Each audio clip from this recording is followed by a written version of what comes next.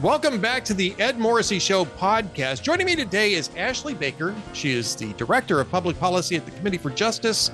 Her focus areas include the Supreme Court, regulatory policy, antitrust, and judicial nominations. She's testified before the United States Senate Committee on the Judiciary on the topic of antitrust law.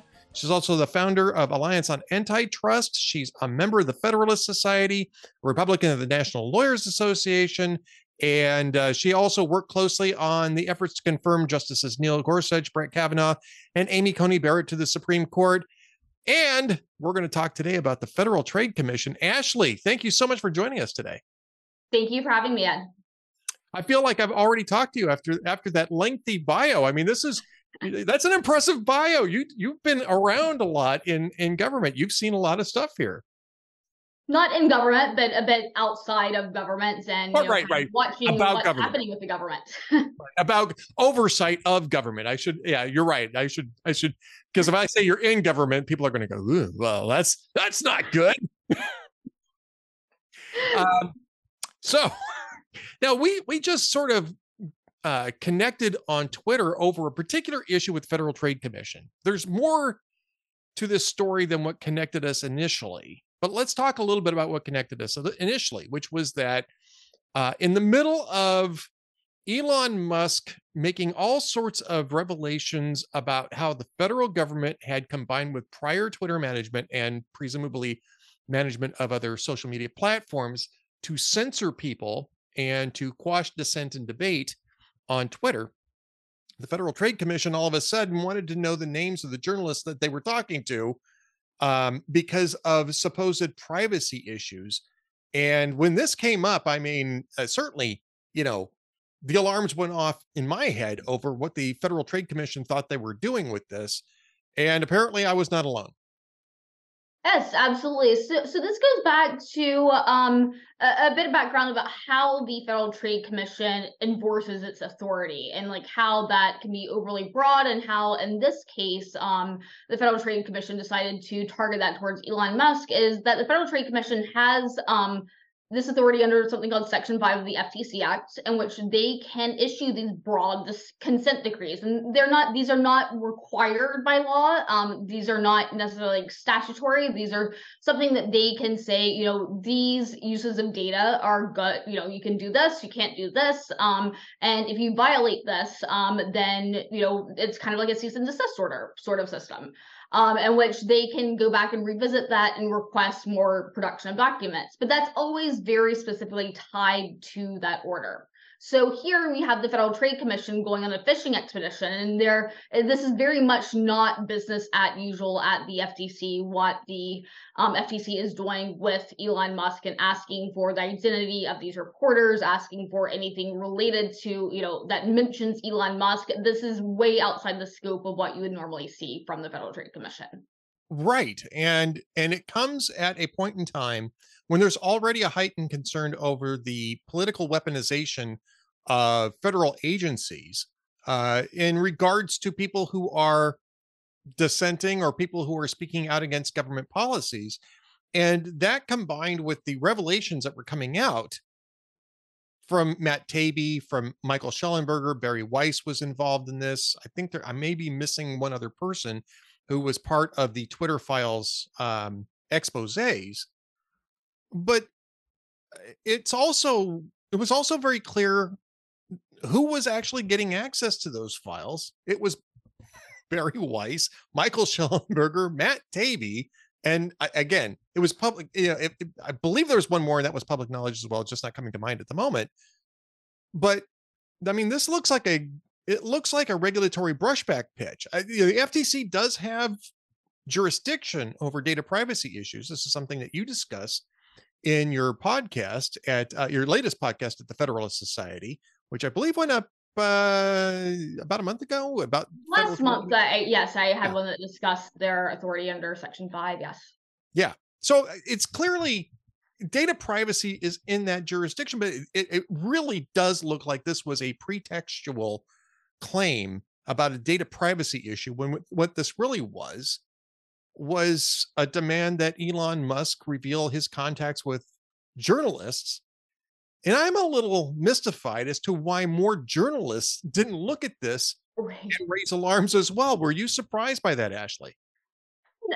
Having followed, the actions of this FTC and how the media has worked hand in hand with FTC, I'm not surprised, but I think that's the correct reaction to be surprised by that.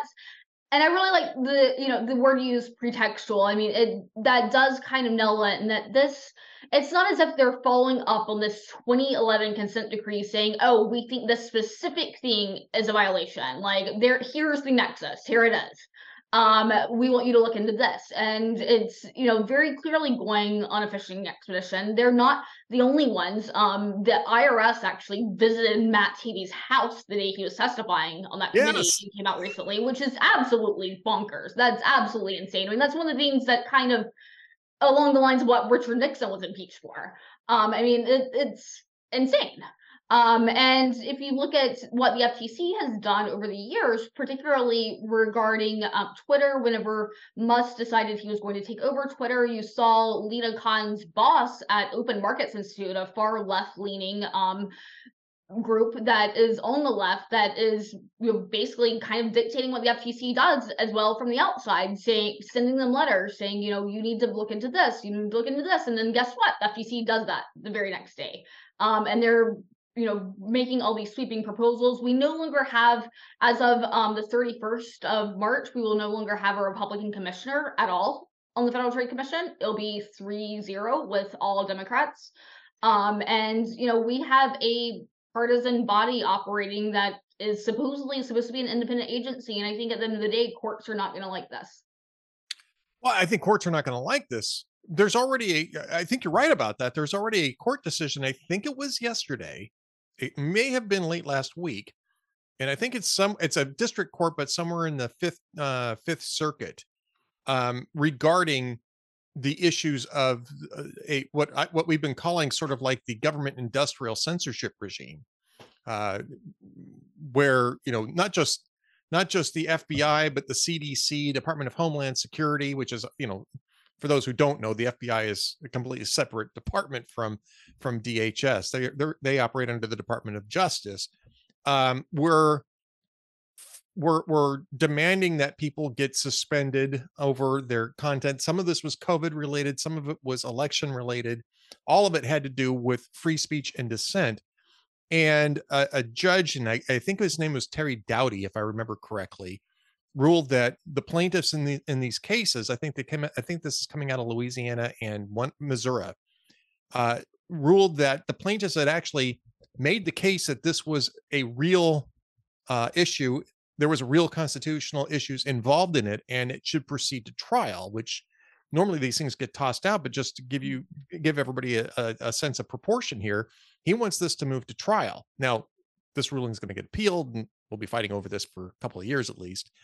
But I think it shows here that the FTC is also sort of insinuating itself in that same position, using as you say, their massive partisan advantage at the moment to block and run interference for the government industrial censorship complex.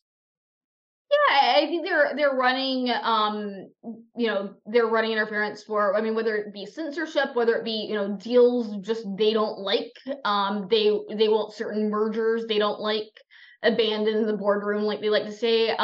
With that specific decision, it's a little bit of a different topic, but I do agree. Like, it's hard to say, like, where that state action line really is, because that area of law is pretty murky. But the fact that it was not dismissed, and that we'll continue to see discovery, for example, from that, and look at Missouri v. Biden. A lot of the discovery documents coming out there, I think, are pretty damning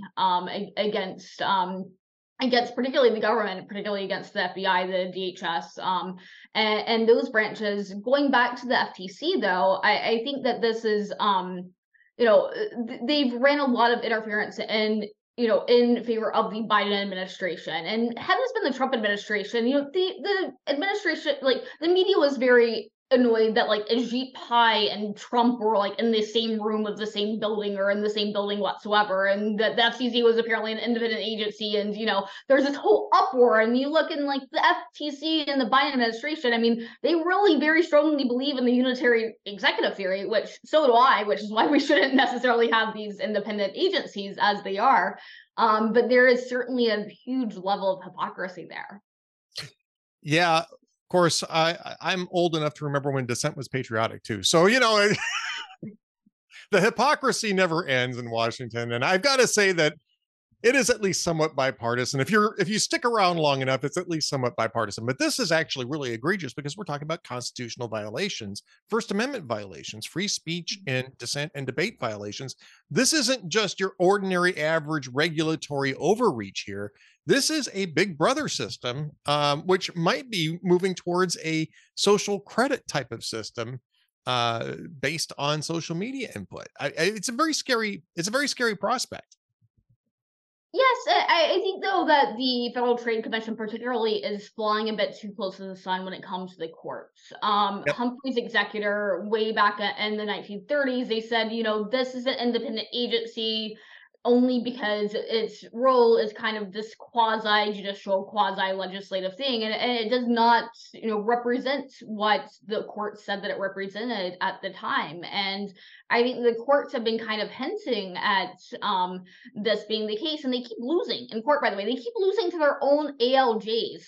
The FTC's ALJs have ruled against them in both the Austria Jewel buyout and the e-cig, the vaping case, and Yep. also in the Illumina Grell case, which was a merger of a blood testing company that could early detect cancer, and could have given us a lot better treatment options much earlier on. And the FTC said, no, we're going to use our authority here. But in the FTC's own ALJ, in what was quite a very good opinion, that came out from an ALJ and saying, no, this is completely out of line with the merger guidelines. So they're losing to themselves in their internal court. They're losing, in federal court. They're losing all over the place. And they're saying, oh, this is just because the law is wrong and we're right. Well, speaking of losing, now that Republicans are in control of the House, nominal control of the House, there's a new weaponization of government subcommittee under judiciary, I believe. Is it judiciary or oversight? I believe it's judiciary. Am I correct? Yes. All right. Jim Jordan is chairing the subcommittee on that. And Jim Jordan has asked for some data from the FTC, I think specifically to the Twitter issues. And this has been kind of quiet. You and I connected up and we've had scheduling issues. I just basically took a week off from work, so that's on me. But in honesty, the story hasn't really moved much since that point either. Is it moving at the weaponization of government subcommittee, or is the FTC stalling there as well? Well, I think that's easy. I mean, as far as what I know, and members of that committee might know a little bit more than I do, but as of right now, I think they are stalling.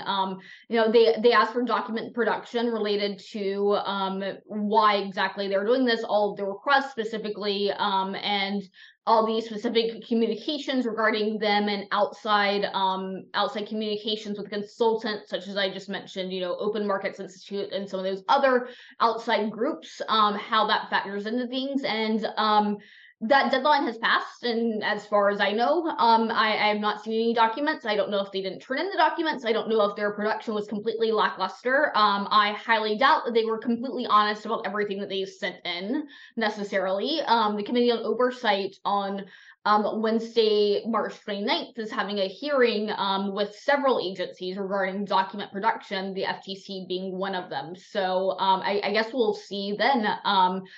Congressman Moran also had a great letter in which he submitted to the FTC with other members of the Oversight Committee asking, for example, when exactly are you going to issue your new merger guidelines? That's a big deal. That's a big thing that every company in the United States is looking to have some guidance here. When is it coming? It's been 2 years since they repealed the last one, and I don't think they've received a response to that. As far as I know, it has not been publicized, or maybe it was just completely lacking in detail. So we'll see. So, Ashley, I know that you're involved with a lot of different issues about the FTC and other parts of the government as well. What other issues should we be on should be on our radar screen regarding the FTC? I think you mentioned basically their role in antitrust legislation. And actually, I have to say that even though I'm a conservative, I'm actually a little sympathetic to antitrust for reasons that have to do with concentration of economic power, creating concentrations of political power. I'm curious though to see, and you just mentioned, I mean, the reason why I'm bringing this up is you just mentioned is that the FTC really isn't saying much about what their approach is going to be on mergers and acquisitions.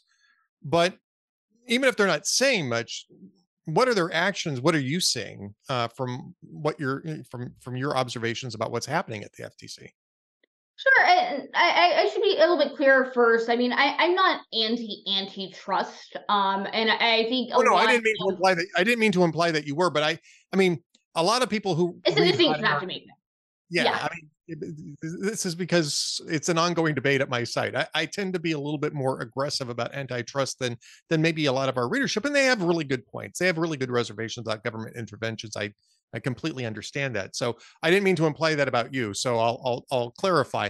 Um, what are your thoughts on this? And what Well, do you I think think the we wouldn't FTC? have the Gilded Age without the government is kind of a thing I like to semi jokingly say, but like because of all these other government regulations too, I mean, we end up with these concentrations, and like antitrust is a good remedy for those things in certain circumstances, and I totally agree with that. When it comes to the FTC and the court, so I mean, I feel like a lot of the action is really going on at like the administrative law antitrust nexus. So for example, we have a Supreme Court case that has been heard by the Supreme Court on November 6th that we filed an amicus brief with at the Committee for Justice, by the way. We filed an amicus brief in Axon versus Federal Trade Commission. And the question in that case is very narrow, actually, but it has wider implications. So what the Supreme Court is going to decide is whether or not if when you bring a case is brought before the Federal Trade Commission and what they call Part 3 proceeding, and that's their in-house panel where they're, the judge, the jury, the executioner, they have full control over this. The FTC has the ability to do that in-house, or they can do it in federal court. But if they do it in-house and you have a separate constitutional claim saying, this agency does not have the authority to do this because it is not constitutionally structured, does that claim go to federal court, or do you have to like exhaust all of your options in-house at the agency first and then go to federal court? And I think the Supreme Court will probably, and I hate to make these predictions because every time we make these predictions, they can very much go awry.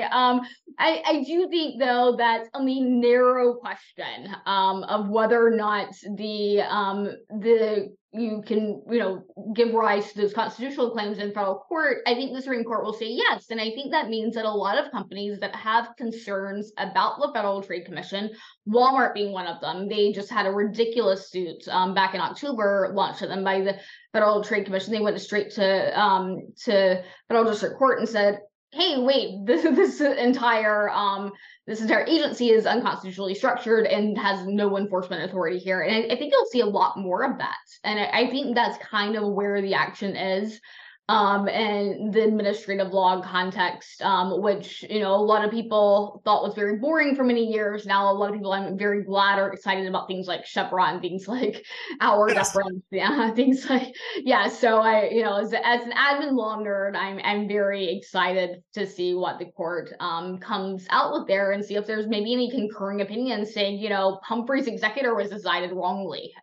This entire agency is unconstitutionally structured.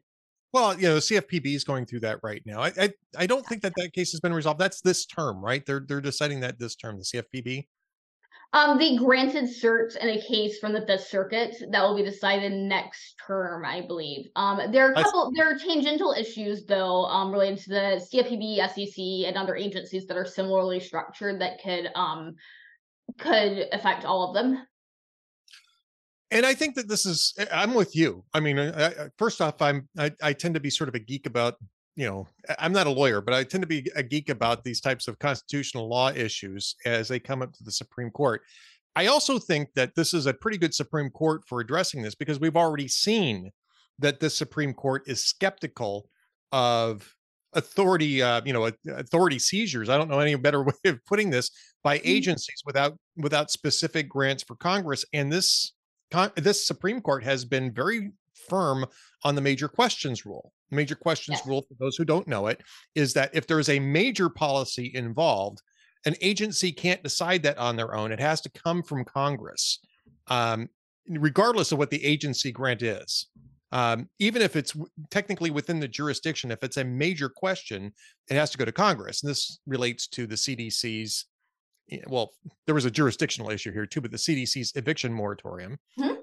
They're going to be looking at a case. I think they'll be looking at a case. I'm not sure if they've granted cert yet, but they'll be eventually looking at a case on the mask mandates because the CDC keeps wanting to fight to keep its authority to impose mask mandates on federal travel. That sort of thing is, I think, promising in its ability to limit government interventions. And so, yeah, I'm excited about those cases as well, because I think that that agency law has really been sort of a wild west, and it really needs to be reined in significantly. I mean, I'd love to see Wickard v. Filburn get overturned. That gives you an idea of just how That's geeked I am about this yes. stuff. But That would be my number one, actually. But this term, though, there's Biden v. Nebraska, which is another case about the student loan forgiveness. Committee for yes, Justice filed a joint amicus brief with Hamilton Lincoln Law Institute, which we argue exactly that. That under the major questions doctrine, this is clearly a major question. I mean, this has economic impact, to vast degrees. And I've written on Justice Kavanaugh's opinions on major questions back when he was in the DC circuit, which he has a very long history discussing, particularly in regards to the PCAOB, and then Chief Justice Roberts down the line kind of adopted his reasoning there. And I think, I really wish Wickard v. Filburn were on the table. I joke that if there was, one Supreme Court case, I say a lot of bad things happened around the year of 1937-ish, and that was the court packing mandates from FDR, and also Wickard v. Filburn, which was, down the line a little bit of a result of that. But you can see there's some FTC interplay in here too, and what happened in that era of the court. yes, I would be very happy if that got rolled back, and the understanding of the interstate commerce clause was specifically and explicitly that commerce which takes place across state lines, and that's the extent of jurisdiction. But then again, I don't want to get too deep into this because that really is. I feel it's kind of geeky. I mean, it just is. But I'm with you. I think Team Wickard is at least two people on Team Wickard now for Supreme Court addressing, right? Right. In summary, he didn't even cross state lines. Yeah, exactly. All right. We're really about out of time, Ashley, but can you tell people where they can find you on your Twitter and Facebook and the different websites, and of course, Federalist Society and all the other great places that you're at? Sure. Thank you, Ed. You can find me, and I'm Director of Public Policy at the Committee for Justice. You can find my Twitter is at #AndAshleySays. Hashtag and Ashley Says. You can find anything I have to say about the Supreme Court, the Federal Trade Commission, dog photos, anything else you'd like to follow me for.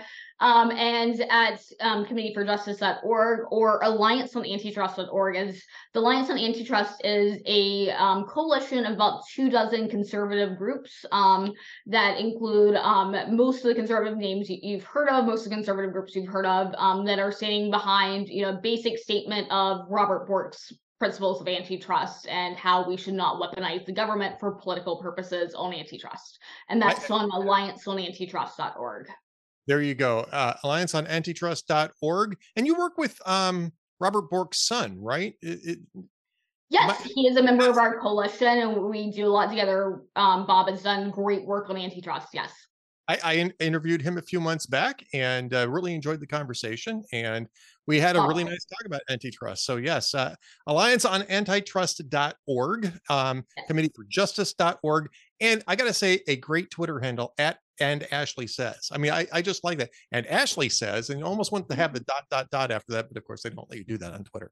But well, Ashley Baker is, a common name, so it was used up by then. Exactly. It's a great Twitter handle. Good on you for getting that. Ashley, thank you so much for being with us, and hope to talk to you again soon. Thank you.